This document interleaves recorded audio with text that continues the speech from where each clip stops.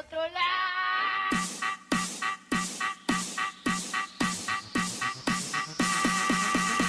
A ella le gusta ir a la iglesia. Vamos todos a la iglesia. A ella le gusta ir a la iglesia. Vamos todos a la iglesia. Pero en el tiempo. Pues no soy músico. Ese fue nuestro reggaetón. Aquí anda el músico profesional diciéndome que no entro en el tiempo. Pues no. Ese fue nuestro reggaetón. Hola, ¿qué tal? ¿Cómo están todos, amigos? Qué bueno que nos acompañan en este nuevo episodio de... Esto se descontroló. Esto se descontrola. ¡Ayuda! Ya van a entender cuando hagamos el intro por qué estamos así. No, qué bueno que nos acompañan y hoy tenemos un tema súper interesante. Sí. Estaba pensando en este tema porque de repente se acerca el Mundial de Qatar y todo esto. Y yo siempre recuerdo viendo mundiales con mi papá. Siempre me decía, es que tú te perdiste a Brasil del 70. Es que tú no viste jugar a Pelé. Y yo le decía, pues no, o sea, y no espero ver a jugar a Pelé porque yo ni siquiera estaba 20 años de nacer cuando Pelé estaba jugando. Nunca había Pelé. Pero es mi culpa que no vi jugar a Pelé, entonces por eso no sabía de fútbol, porque sí, los mayores siempre están así, es que no viste jugar a Di Stéfano, no viste todos estos jugadores y no sabes porque no los viste jugar. No, pues no, pero he visto jugar nuevos jugadores, nueva gente. Ajá. Y vino a mi mente ese tema de las generaciones y de cómo entre nosotros mismos decimos que somos inclusivos. Ajá. Y que queremos a todos, pero entre generaciones nos la mandamos bien difícil a veces. Nos echamos un montón de tierra. Nos echamos un montón de tierra y en vez de juntarnos y decir, hey, ¿sabes qué? Te voy a ayudar, nos vamos a ayudar entre nosotros. Siempre, no, es que cuando yo era niño eso no se hacía así. Ajá. Es que cuando mi mamá no era así conmigo. Y me acuerdo de un TikTok que estaba viendo que muestra como, dice, los niños de los 90 y su mamá le decía, ve y me recoges eso. Sí, señora, lo que usted diga. Ajá. Iba ahí bien juicioso y lo recogía, ¿no? Dice, los niños de los 2000, ve a recoger eso. Ah, porque yo... Pero yo lo recogía, ¿no? Niños en el 2010, ve a recoger eso. Que lo recoja tu madre. Wow, sí. Y así que hasta me quedaba pensando y decía, pues sí, ¿no? Y se me vino a la mente ese tema de hablar sobre... Perdona a todos los mexicanos por lo que acaba de decir Santi. Santi es colombiano. Soy y eso colombiana. no es una mala palabra en México, pero perdona a todos los mexicanos. Perdón, mexicanos. Pero sí, ese es un tema súper interesante, Santi. Hablemos las brechas generacionales dentro de la iglesia. ¿Qué te parece? Sí. Lo primero que te quería preguntar es, ¿por qué muchas veces, y no lo digo ahora como que seamos nosotros, porque ahora nosotros hacemos lo mismo, Uh-huh. pero porque muchas veces vemos a las nuevas generaciones o a los jóvenes que vienen detrás de nosotros como menos, como que nunca van a alcanzar la barra que nosotros hemos puesto? Claro. Sabes, hace unas horas precisamente estaba escribiendo un artículo un poquito acerca de eso y recordaba un poquito mi historia. Yo crecí, para poder responder esa pregunta, necesito darles un poquito de contexto. Yo crecí básicamente en un ambiente ministerial con muchos pastores, demasiados pastores. Tuve la fortuna de crecer en este ambiente, algunas veces sano, algunas veces tóxico, algunas veces saludable, algunas otras veces abusivo. Pero siempre ha sido una bendición eso. Y tuve la fortuna de crecer con pastores de diferentes generaciones. Y yo recordaba que yo creo que las primeras conversaciones a las cuales yo les paré oreja fue por ahí de los 10, 12 años más o menos. Que yo recuerdo, que intento hacer memoria, ¿no? Sí, cuando uno ya está medio agarrando la onda de qué está pasando alrededor, ¿no? De que, esto... Y yo me acuerdo de algo. Me acuerdo que siempre fue la misma queja. O sea, te estoy hablando de pastores que tenían 5 veces más edad que yo. Yo tenía 10, 12, ellos tenían tal vez 55, 60, ¿verdad? Y siempre escuchaba esto. Las nuevas generaciones no las entendemos, o las nuevas generaciones no saben cómo hacer las cosas, o estoy batallando con la generación joven de mi iglesia. Ojo, yo tenía 10, 12 años. Luego me voy a adelantar una década, cumplo 20 años. Ahora, la generación de 50, 60 no está. Yo soy la generación joven, entre 15 y 20, y los pastores que ahora tienen esa edad, que era la generación una antes de mi papá, empecé a escuchar las mismas conversaciones. Es que no entiendo a estos jóvenes de hoy en día, las modas son muy raras, es que se están yendo de la iglesia, las nuevas iglesias o las mega iglesias los están jalando. Nos los están robando. No los están robando. Hoy tengo 35 años, me adelanto otra década. Hoy tengo 35 años y los pastores que ahora estaban adelante, ¿verdad? La generación pasada de mí que sigue, comenzamos, porque aquí ya estoy incluido, a decir lo mismo. Es que esta generación no la entiendo, esta generación se está yendo a la iglesia o las mega iglesias nos los están robando. Ahora, la brecha generacional no es nueva. Estoy hablando solo de mi historia. ¿Por qué es tan difícil aceptarlo en la iglesia? Creo que tiene mucho que ver con la formación que se nos da y en los contextos que hemos crecido. Recientemente estaba estudiando que mucha de la tradición religiosa que cargamos, tradición protocolaria que cargamos, tradición de iglesia que cargamos, tiene que ver mucho porque se nos evangelizó a nosotros como hispanoamericanos a la forma anglosajona. Y yo puedo decir que yo soy trinacional porque soy un mexicano criado por guatemaltecos que vive en Estados Unidos. Entonces tengo la cultura guatemalteca, la cultura mexicana, y hoy tengo la bendición de tener la cultura americana criando a una hija en este contexto y que tengo que acoplarme a esta cultura. Entonces puedo entender un poquito de dónde viene esto, pero la tradición viene por la manera en que se nos evangelizó y se impuso esa tradición. Por ejemplo, a Hispanoamérica y África fue evangelizada por por misioneros anglosajones, gloria a Dios por ello, pero se impusieron tradiciones que venían de ellos. Entonces, por ejemplo, vas y ves a África pastores que no pueden predicar si no tienen una corbata, si no tienen un saco, que a lo mejor no pueden pagar porque vienen de una tribu, ¿me entiendes? Sí. Y terminan saliéndose y yéndose, y los que respetamos una tradición decimos, qué rebeldes. Venimos a nuestro contexto en Hispanoamérica. Sucede exactamente lo mismo. Tenemos estas culturas, estas cuestiones, pero la realidad es de que, voy a decir algo, la tradición tiene entre líneas manipulación. Y ahorita tú empezaste diciéndome algo de un TikTok. Y es que tradicionalmente decíamos, porque yo soy tu padre, eso se hace. Aunque tiene un poco de verdad, también tiene mucho de manipulación. Ajá. ¿Verdad? Tiene un... Y la cuestión es que religiosamente había preguntas que no se hacían. Sí, y creo que eso es parte de lo que nos detiene muchas veces. Es que entre más nueva la generación, más acceso tienen a muchas cosas y más preguntas, a más información y más preguntas comienzan a hacerte que no te gustan. Ahora, por ejemplo, hay generaciones, cuando las estudiamos, que no te hablaban del sexo. Es que eso no se pregunta, niño, cállese. Mucho menos en un ambiente de iglesia. Estoy poniendo un ejemplo al aire. Y luego vas a la escuela y te empiezan a enseñar sexualidad y tú tienes un contexto diferente. Entonces, ¿qué terminas haciendo? Como la tradición ya no puede manipularte porque ahora tú tienes información, terminas yéndote a una iglesia donde tienen la información que te puede ayudar a crecer espiritualmente, a crecer moralmente, a crecer emocionalmente. No es que las generaciones se vayan. Ahorita hablamos un poquito más de cómo aceptar, de cómo acoplarnos, de cómo honrar. Pero creo que eso ahí ha empezado la brecha. La brecha generacional comienza, Santi, cuando no sabemos dialogar. Porque antes llegabas como joven y hacías una pregunta y te decían, eso no se pregunta, tú eres cristiano, eso no se puede hacer. En lugar de abrir un diálogo y comenzar a platicar y darme la información correcta, pero el detalle es que se las voy a dar a la generación pasada, que muchas veces ellos no tuvieron la información.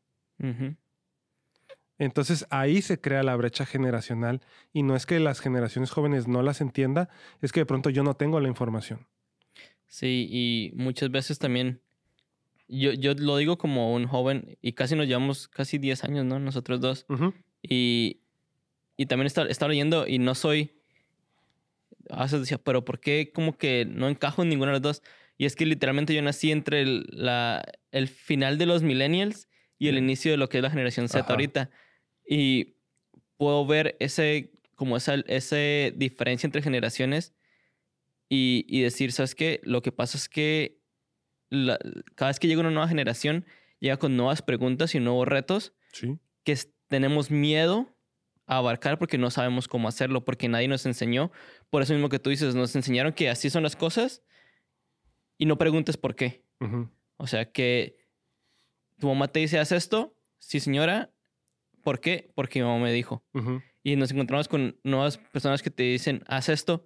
¿Por qué? O sea, dame una razón de por qué yo tengo que estar haciendo eso. Claro. Y cada generación va cambiando el cuestionamiento. Y cuando nosotros como generación, yo me incluyo, tengo 35 años, la generación que hoy estamos liderando iglesias, la generación que hoy estamos liderando departamentos, de pronto sentimos ese cuestionamiento, lo sentimos como un reto a la autoridad, pero no debiera ser así, ¿no? No debiera ser así, pero ahí, entonces puedo resumir y asentar la pregunta es, la brecha generacional comienza cuando nosotros como generación mayor limitamos el diálogo. Y no dejamos no dejamos a la otra generación acercarse a nosotros y aprender juntos, ¿no? Porque creo que llegamos a una edad en que creemos que ya no me vas a enseñar nada tú. Tienes 18 años, no me vengas a decir cómo correr una iglesia, no me vengas a decir cómo atraer gente. Y conozco pastores que me han dicho, no me vengas a decir cómo hacer las cosas. Yo llevo corriendo una iglesia 20 años. Quiero nombres. Etiquétalos. Vamos a quemar a alguien aquí. No, pero... Sí, te entiendo. Sí, y vienen y te dicen, yo llevo haciéndolo 20 años. ¿Qué me vas a enseñar? ¿Qué me vas a venir a enseñar tú? Que es exactamente lo mismo que te decía tu papá. O sea, es literalmente lo mismo que te decía tu papá. Tu papá te decía, ¿cómo me vienes a decir que Messi es el mejor del mundo cuando tú no viste a Pelé? Sí. Vato, pues no lo vi. O sea, hace 20 años ni siquiera tenías en tu mente tenerme, ¿no? O sea, hace 20 años ni siquiera tenías en tu mente casarte, tal vez. Y vienes y me dices que porque yo tengo a Messi, porque tengo a Cristiano Ronaldo, porque... es más, las generaciones jóvenes ahorita, los que están abajo de ti, ya ni siquiera van a reconocer a Messi y a Cristiano como los mejores, ¿no? Y yo sé que si alguien viene a decirme Mbappé es mejor, voy a saltar. Igual que yo paso saltó conmigo a decirme que Pelé era mejor. Yo voy a saltar a decirles que Mbappé no es nadie. Y rompes ahí rompes el diálogo y la generación joven comienza a decir, es que está viejo ridículo. Sí. No se dejan. No, ya no sabes. No sabe, que se muera y ahí hacemos nosotros lo que queramos, ¿no? Sí, y es y es el ejemplo perfecto de lo que pasa en la iglesia, ¿no? De que viene alguien a decirte, oye, tengo esta idea, ¿por qué no hacemos esto? No, es que esto no se puede aquí.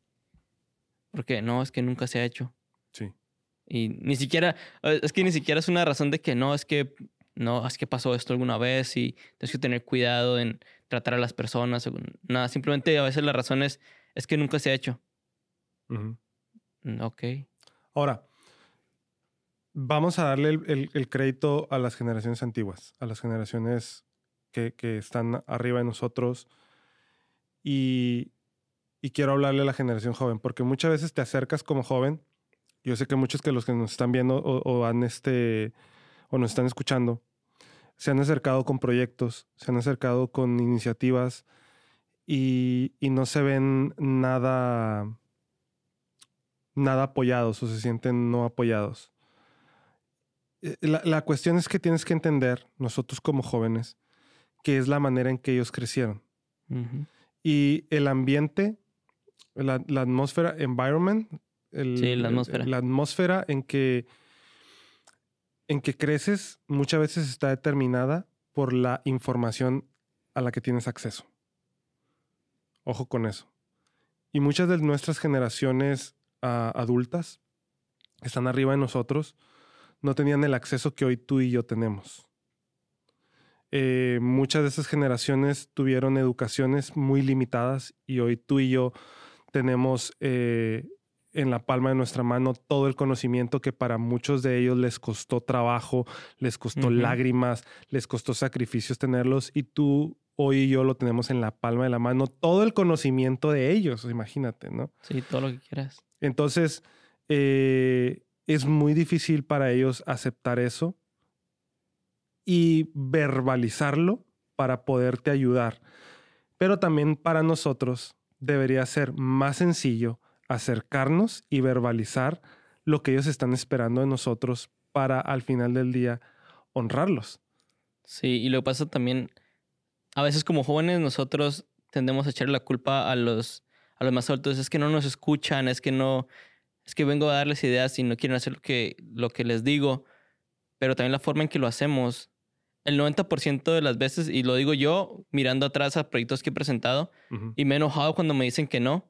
Después miro de regreso y digo, lo que pasa es que somos muy, muy creídos, diríamos en Colombia. Uh-huh.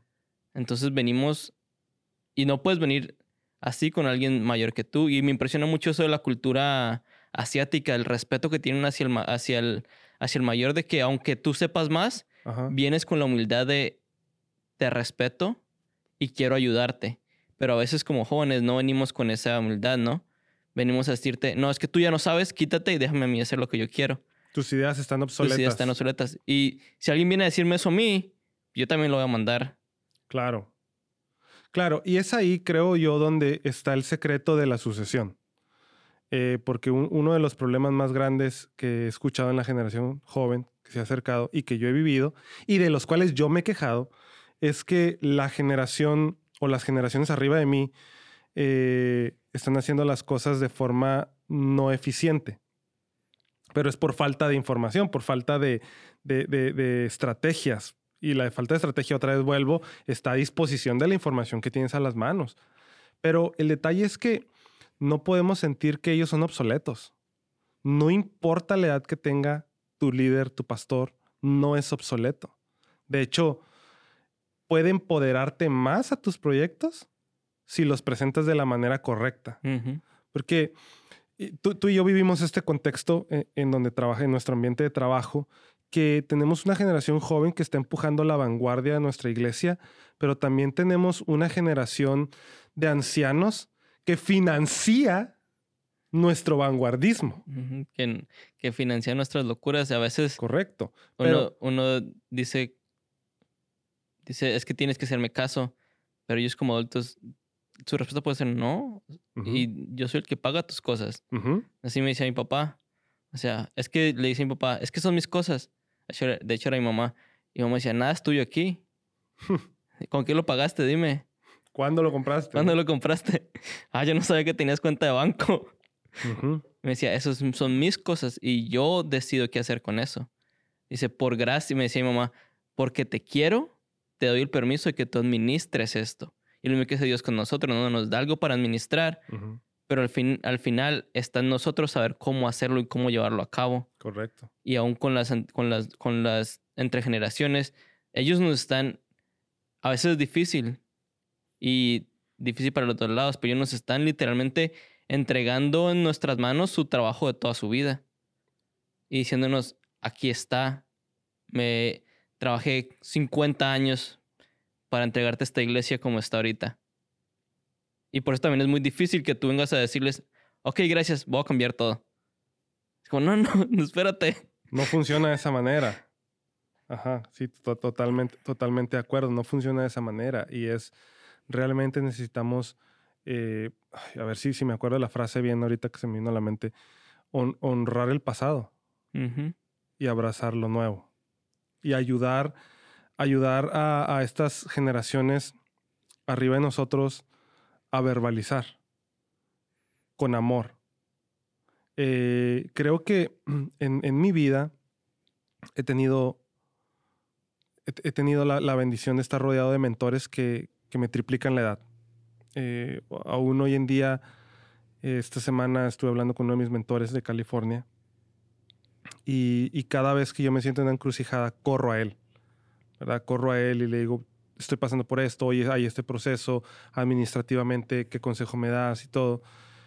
Y siempre me dice algo, me dice, doy gracias a Dios, no está bien que yo lo diga, pero es lo que él me decía, doy gracias a Dios que tienes un corazón humilde, que vienes y pides ayuda. Uh-huh. Y creo que ese es el secreto de la eficiencia que hemos tenido ministerialmente. El alcance que hemos tenido ministerialmente. Las oportunidades y las puertas que hemos tenido profesionalmente. Y tú eres parte de eso. Que tiene que ver mucho con la manera en que me acerco a la generación, de mi parte, a la generación mayor que yo. Y es número uno, con amor. Nunca es diciendo, ya estás obsoleto, viejo, el futuro es hoy, ¿no? Jamás. Siempre es con amor. Número dos, dándoles la información que ellos necesitan. Y eso es súper importante. Otra vez, por favor, si alguien me está escuchando, si apenas alguien se conectó hasta esta parte, la tradición está limitada por la información a la que estaban disponibles. Hoy tú y yo tenemos mucha información disponible por la cual hoy podemos verbalizar tantas cosas. Entonces, número uno, me acerco con amor. Número dos, les doy la información que ellos necesitan, la información que les falta para que ellos puedan tener las palabras correctas. Y número tres, quiero que ellos terminen en el mejor punto de sus vidas. ¿Sí tiene sentido eso? Sí. O sea, quiero de verdad mi anhelo a manera bien personal. Y yo sé que esta es la primera vez que tú estás escuchando esto de mí.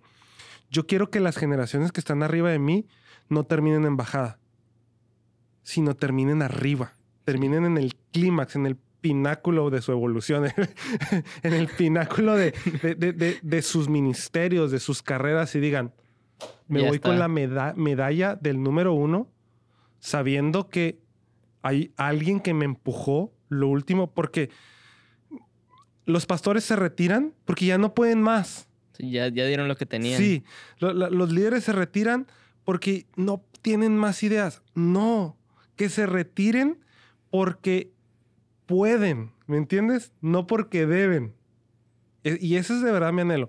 Amor, darles la información correcta y que ellos terminen de la mejor manera para que la sucesión sea súper smooth, súper... Sí, porque no hay nada más feo que ver ese héroe o ese mentor o esa persona que tú tenías tan alta estima al final en su lugar más bajo y que no haya nadie que le ayude. No. Y es algo que generacionalmente me he dado cuenta más aquí en Estados Unidos que en Latinoamérica. Ajá. Pero aquí en Estados Unidos se le tiene muy poco respeto al adulto mayor. Uh-huh. O sea, aquí en Estados Unidos yo nunca en mi vida había visto en Colombia como tal que alguien le dijeran, hey, tu mamá está enferma, tu papá está enfermo. Dijera, pues hay que vayan a verlo el médico o lo que sea. O sea, yo al menos la cultura que me fue influenciada es que tu papá está enfermo, tu mamá está enferma y tú eres el primero que está ahí encima de qué vamos a hacer. O sea, nada de que vamos a llevarlo al ancianato. Uh-huh. O sea, el ancianato para mí es el peor lugar donde puede terminar alguien, un adulto. Porque para mí simplemente significa que no le importas a nadie lo suficiente para cuidarte. Uh-huh. Y son personas que dieron su vida para que nosotros estemos aquí hoy. Sí. Y a veces es muy fácil para nosotros simplemente decir, ¿sabes qué? Ya se acabó tu tiempo, ya vete. No nos importa qué vas a pasar con tu vida, qué vas a hacer. Y entiendo que... Digo, no manches, o sea, ¿qué voy a hacer yo cuando esté a esa edad? Los dos ahí en el ancianato. Los dos haciendo podcast ahí desde el asilo de ancianos, ¿verdad? Sí, y mira, cada generación, cada uno de nosotros tenemos fortalezas y tenemos debilidades. Y creo que el secreto va a estar en aprender a fortalecer nuestras debilidades entre las generaciones pasadas, las generaciones presentes y las generaciones futuras. Porque si no lo hacemos de esa manera, no es lo mismo una tradición a un legado. Yo estoy más interesado en lugar de dejar una tradición, dejar un legado. Uh-huh. Porque las tradiciones cambian y se acoplan, se amoldan de acuerdo al contexto. Pero el legado se vuelve perpetuo. Y no importa qué generación pase, el legado toma perpetuidad. Te lo explico de la siguiente manera. Una tradición puede ser, mi abuelita hacía tamales de pollo. Cosechaba el maíz, lo molía, hacía la masa, cortaba la hoja del maíz o de plátano en Guatemala, lo que sea, pero hacía todo este proceso artesanal. Esa tradición se me pasa a mí. Pero yo vivo en Estados Unidos. Yo compro la masa hecha. Yo compro las hojas como dijo la Nati el otro día, Walmart. yo hice tamales desde cero, hasta hice la harina. Sí, no, o sea, todo lo compras. Todo lo compras. Es la misma tradición acoplada a otra cultura. O puedo decir, todos los viernes de Semana Santa, abuelita hacía tamales, yo no tengo tiempo de hacer, los compro. Ujú. Tradición Legal. acoplada. O sea, se acopla. Va cambiando de acuerdo al contexto. Pero un legado no. Mi abuelo, cuando murió, me heredó creo que te he contado esto, me heredó una hebilla que dice Isidro Martínez. Es de oro y de plata. Un legado. Que es perpetuo. Yo lo recibí cuando tenía 12, 13 años más o menos, que cuando él murió. Hoy tengo 35. ¿Eso ha cambiado? No, ahí está. Mi moda ha cambiado, pero la hebilla no ha cambiado. Un día tal vez yo voy a morir y le voy a poder decir a mi hija, mira, esto era de tu abuelo. Y mi hija tal vez le diga a uno de sus hijos, mira, esto era de tu bisabuelo o de tu tatarabuelo. ¿Me entiendes? Entonces, ese legado toma perpetuidad y la tradición va cambiando. ¿Sí ves eso? Sí. Entonces, yo estoy más preocupado en dejarles un legado a nuestras generaciones jóvenes que una tradición. Pero las tradiciones se dejan porque muchas veces es lo que había. Y nos ayudan a darnos identidad. Pero los legados nos definen la identidad. Sí, y si no se deja un legado, si estás basado en tradiciones y no dejas un legado, puedes caer en la trampa de lo que estamos viendo mucho ahorita, que es la nostalgia. Uh-huh. Y de repente estamos viendo, el otro día estaba mirando la cartelera de películas de este año. Sí. Era igual a la de 1990, o sea, que Jurassic Park, que Top Gun. Space Jam. Es Space Jam. Literalmente están haciendo todo otra vez. Ajá. Porque creo que una cosa en la que los boomers, la generación de los boomers falló mucho, fue en dejar un legado como tal. Hicieron demasiadas cosas, o sea, porque si ves, de los boomers vienen los teléfonos celulares, computadoras, todo esto. Pero nunca le enseñaron a los millennials, cómo crecer sobre eso. Ajá. Y estamos estancados en una generación donde vemos que nada más están repitiendo lo mismo una y otra vez porque no saben qué hacer nuevo. Porque nunca se nos inculcó de que tienes que siempre pensar en algo nuevo. Entonces volvemos a que, no, pues es que esto funcionó ahí atrás, le funcionó a mi papá, entonces voy a hacerlo otra vez. No porque sea un legado, sino porque es la tradición y es lo que sirvió. Y lo podemos ver en todo. No siempre hacen el chiste del iPhone. Uh-huh. De que cada año el iPhone es el mismo ahora. Nada cambia. ¿No? Pero porque los que están manejando las cosas ahora nunca les enseñaste a emprender, sino que creamos una generación que se relajó tanto en lo que hicieron sus papás que no hacen nada. Que no sienten la necesidad de ir más allá. No, contrario a una generación que Segunda Guerra Mundial, Primera Guerra Mundial. Quiero leerte una frase. A ver. Los tiempos difíciles forjan hombres fuertes. Los hombres fuertes crean buenos tiempos. Los buenos tiempos crean hombres difíciles. Hombres débiles. Los hombres débiles crean tiempos difíciles. Uh-huh. Si lo transformamos a las generaciones, los tiempos difíciles forman generaciones fuertes. Las generaciones fuertes crean buenos tiempos. Los buenos tiempos crean generaciones débiles y las generaciones débiles crean tiempos difíciles. Uh-huh. Entonces venimos de generaciones, por eso les digo, tenemos que honrar, tenemos que acercarnos a ellos con amor, darles la información que hoy tú y yo tenemos para que ellos terminen bien, porque venimos de una generación que estuvo en tiempos difíciles y nos han dado tiempos fáciles. Uh-huh. Pero el problema es que tiempos fáciles generan generaciones débiles. Y generaciones débiles generan tiempos difíciles. Ujú.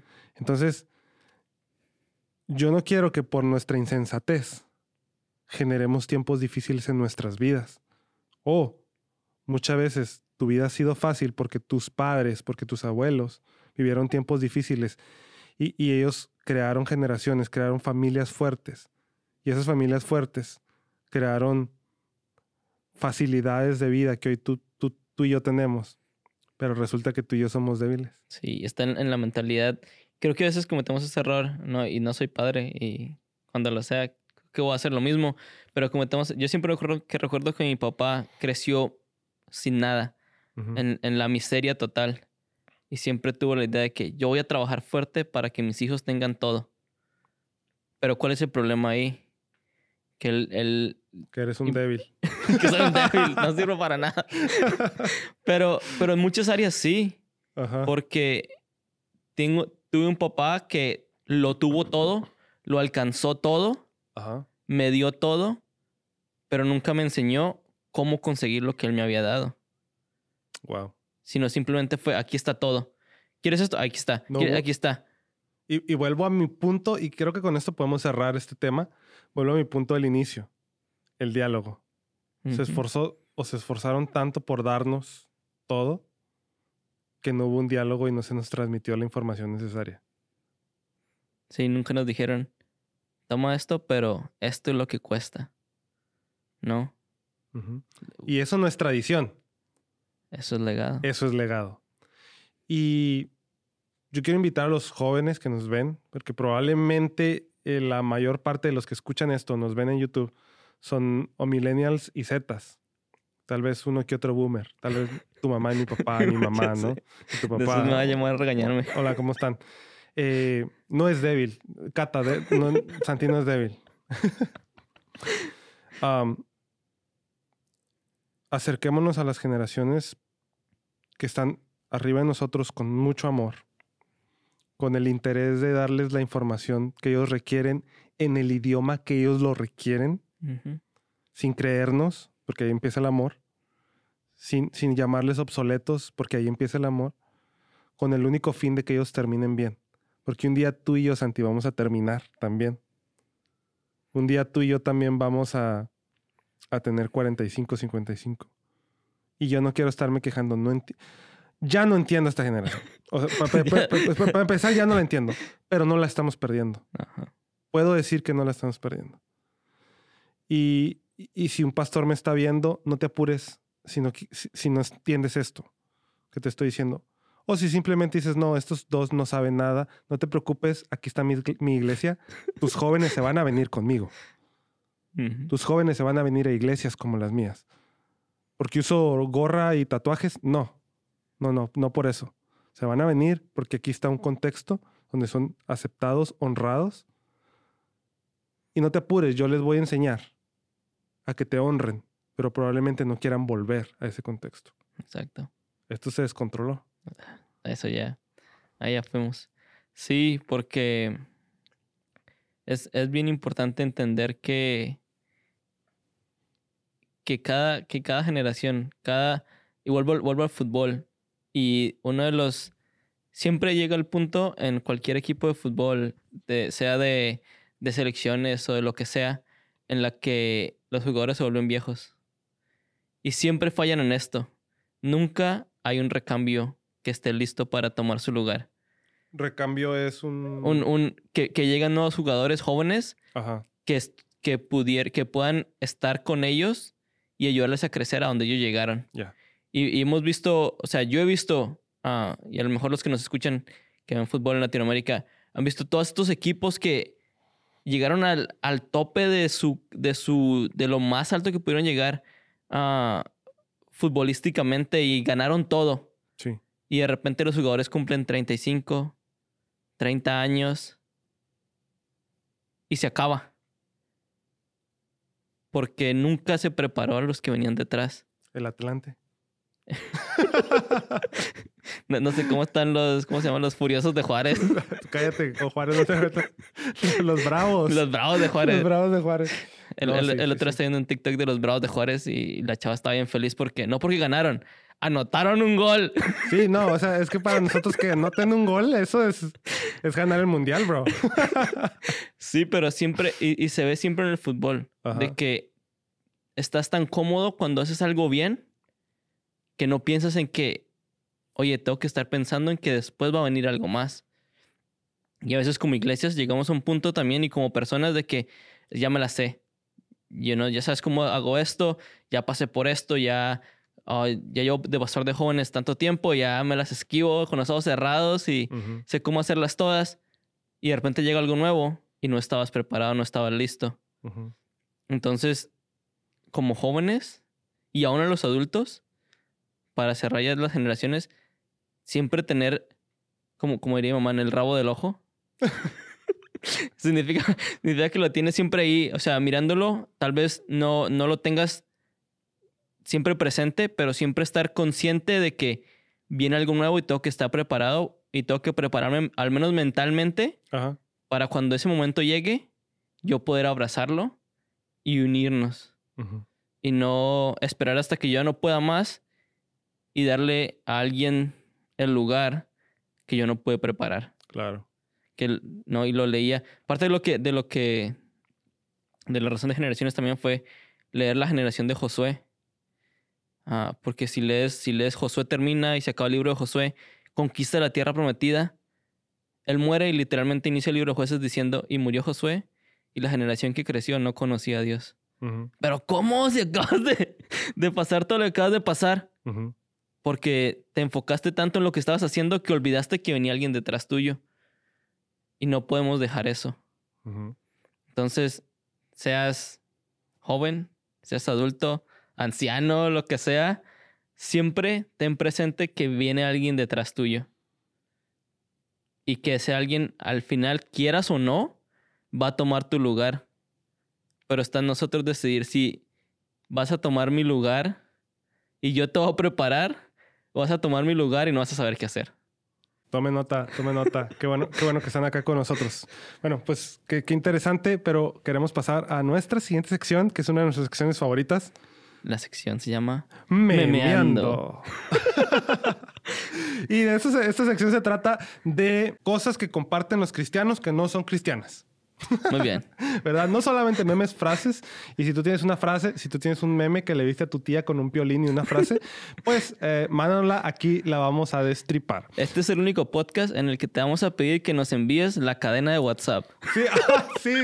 Mándanos la cadena de WhatsApp. Aquí te vamos a decir si la puedes reenviar o no. Mándanola. Bueno, quiero leer una frase que me topé por ahí en mi Facebook.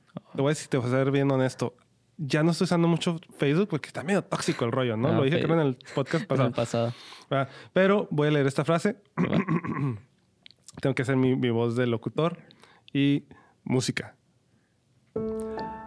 Aquel que tiene un porqué para vivir se puede enfrentar a todos los cómo. Wow. Eso es demasiado profundo. Profundísimo. Ahora, esto yo lo vi con unas mariposas y un rollo, ¿no? Sabes que encontrar estas frases en muros de gente cristiana no es tan difícil, ¿eh? Realmente. No, está bien fácil. Pero quiero platicarte quién la dijo. Y la dijo Nietzsche. Friedrich Nietzsche. ¿Quién era Nietzsche? Yo sé que era alemán y la verdad no me acuerdo, pero se me hace que hasta tenía algo con la mentalidad nazi. Sí. Sí, no estoy mal. Sí. Y la onda es que a veces compartimos cosas que vienen de personas que... decimos, pues era alemán. Bueno, pues, era un filósofo alemán, obviamente, pero... fue un hombre que estuvo abiertamente en contra del cristianismo, en contra de Dios. Y muchas veces encuentro este tipo de frases que están sacadas directamente del libro budista, están sacadas directamente de libros de Nietzsche. Y, por ejemplo, quiero leerte algunas otras frases de Nietzsche para que los que nos ven, ¿verdad? Porque la frase de... esa frase estuvo muy bonita, ¿no? O sea, ¿cómo fue? Ya se me perdió. Ya la perdí. Solo comprendemos aquellas preguntas que podemos responder. Es otra, ¿no? Y ese tipo de frases. Pero te voy a leer algunas otras frases que vienen del mismo libro de donde sacaron esa frase. Okay. Yo solo creería en un Dios que supiera bailar. ¿Me habría quitado algo un Dios mientras yo estaba dormido? No puedo creer en un Dios que quiera ser alabado todo el tiempo. El hombre en su orgullo creó a Dios a su imagen y semejanza. Y son cosas que Nietzsche escribió totalmente en contra de Dios, en contra del cristianismo, o mofándose de Dios. Y se me hace bien interesante que nosotros los cristianos no nos demos cuenta de lo que estamos compartiendo a veces, ¿no? No digo que no compartan, pero esta sección es bien interesante para eso. Sí, porque ya una veces leemos una frase y porque suena bonita decimos, ay, voy a compartirla. Pero literalmente lo que dice Nietzsche ahí es, el fin justifica los medios y si quiero hacer algo lo voy a conseguir y no me importa cómo sea. Sí, no importa cómo. No importa el cómo. Aquel que tiene un porqué se puede enfrentar a todos los cómo. Porque quiero eso. Porque quiero eso. No importa cómo lo haga. Ajá. Me lo voy a robar. No le hace. No le hace. Ay. Bueno, pues acá estamos. Memeando. Gracias por acompañarnos en esta conversación. Creo que estuvo bien interesante hablar de las generaciones, hablar de Nietzsche. Sí. Y recuerden que nunca hay una mala pregunta. Entonces, sé que nos enseñaron y nos escribieron diciéndonos que había preguntas estúpidas. Ajá. Pero no hay una pregunta estúpida. Nada más gente que no está dispuesta a contestarlas. Entonces, envía tus preguntas, envía comentarios, quejas, reclamos. Aquí aceptamos de todo. De todo. Porque estamos aquí para ayudarles, para crecer con ustedes. Y a lo mejor un día vamos a hacer un episodio de respondiendo a todas sus preguntas que nos hayan enviado, que nos hayan comentado alrededor de los episodios que vayamos haciendo. Porque esa es la idea de este podcast, ¿no? Qué bueno que nos acompañaron. Nos vemos en otro episodio la próxima semana. Comparte esto, síguenos en nuestras redes sociales. A Santiago como... Santiago Barón F. Santiago Barón F. Y a mí como Josué Mar Oficial. Como quiera, aquí va a aparecer el... Por aquí. Maravilloso. En alguna parte. Aquí en alguna parte. Síguenos en... Pues todo, ¿no? Instagram. Facebook, Instagram. Sean tóxicos en Facebook. Denos like en Instagram. Y bailen con nosotros en TikTok. En TikTok. Y ahora Be Real. Be Real. Ajá. ¿No has visto esa onda? No he visto esa. Es la nueva red social. No. Bájenla. Síganme como Josué Mar Oficial. Estoy bien interesante esa, Es la que le está comiendo el mandado a TikTok. Porque ahora, si te fijaste, las señoras y los señores se pasaron a TikTok. Sí, ya. Están poniendo sus recetas y la todo. única que no han podido conquistar es Snapchat. No. Sigue siendo de los jóvenes. Es que esa está rara, no la entiendo. Eso no lo entiendo. Sigo sin entender Snapchat. Bueno, que tengan un lindo día, linda noche. Y nos vemos, porque ya estamos diciendo puras loqueras. Adiós.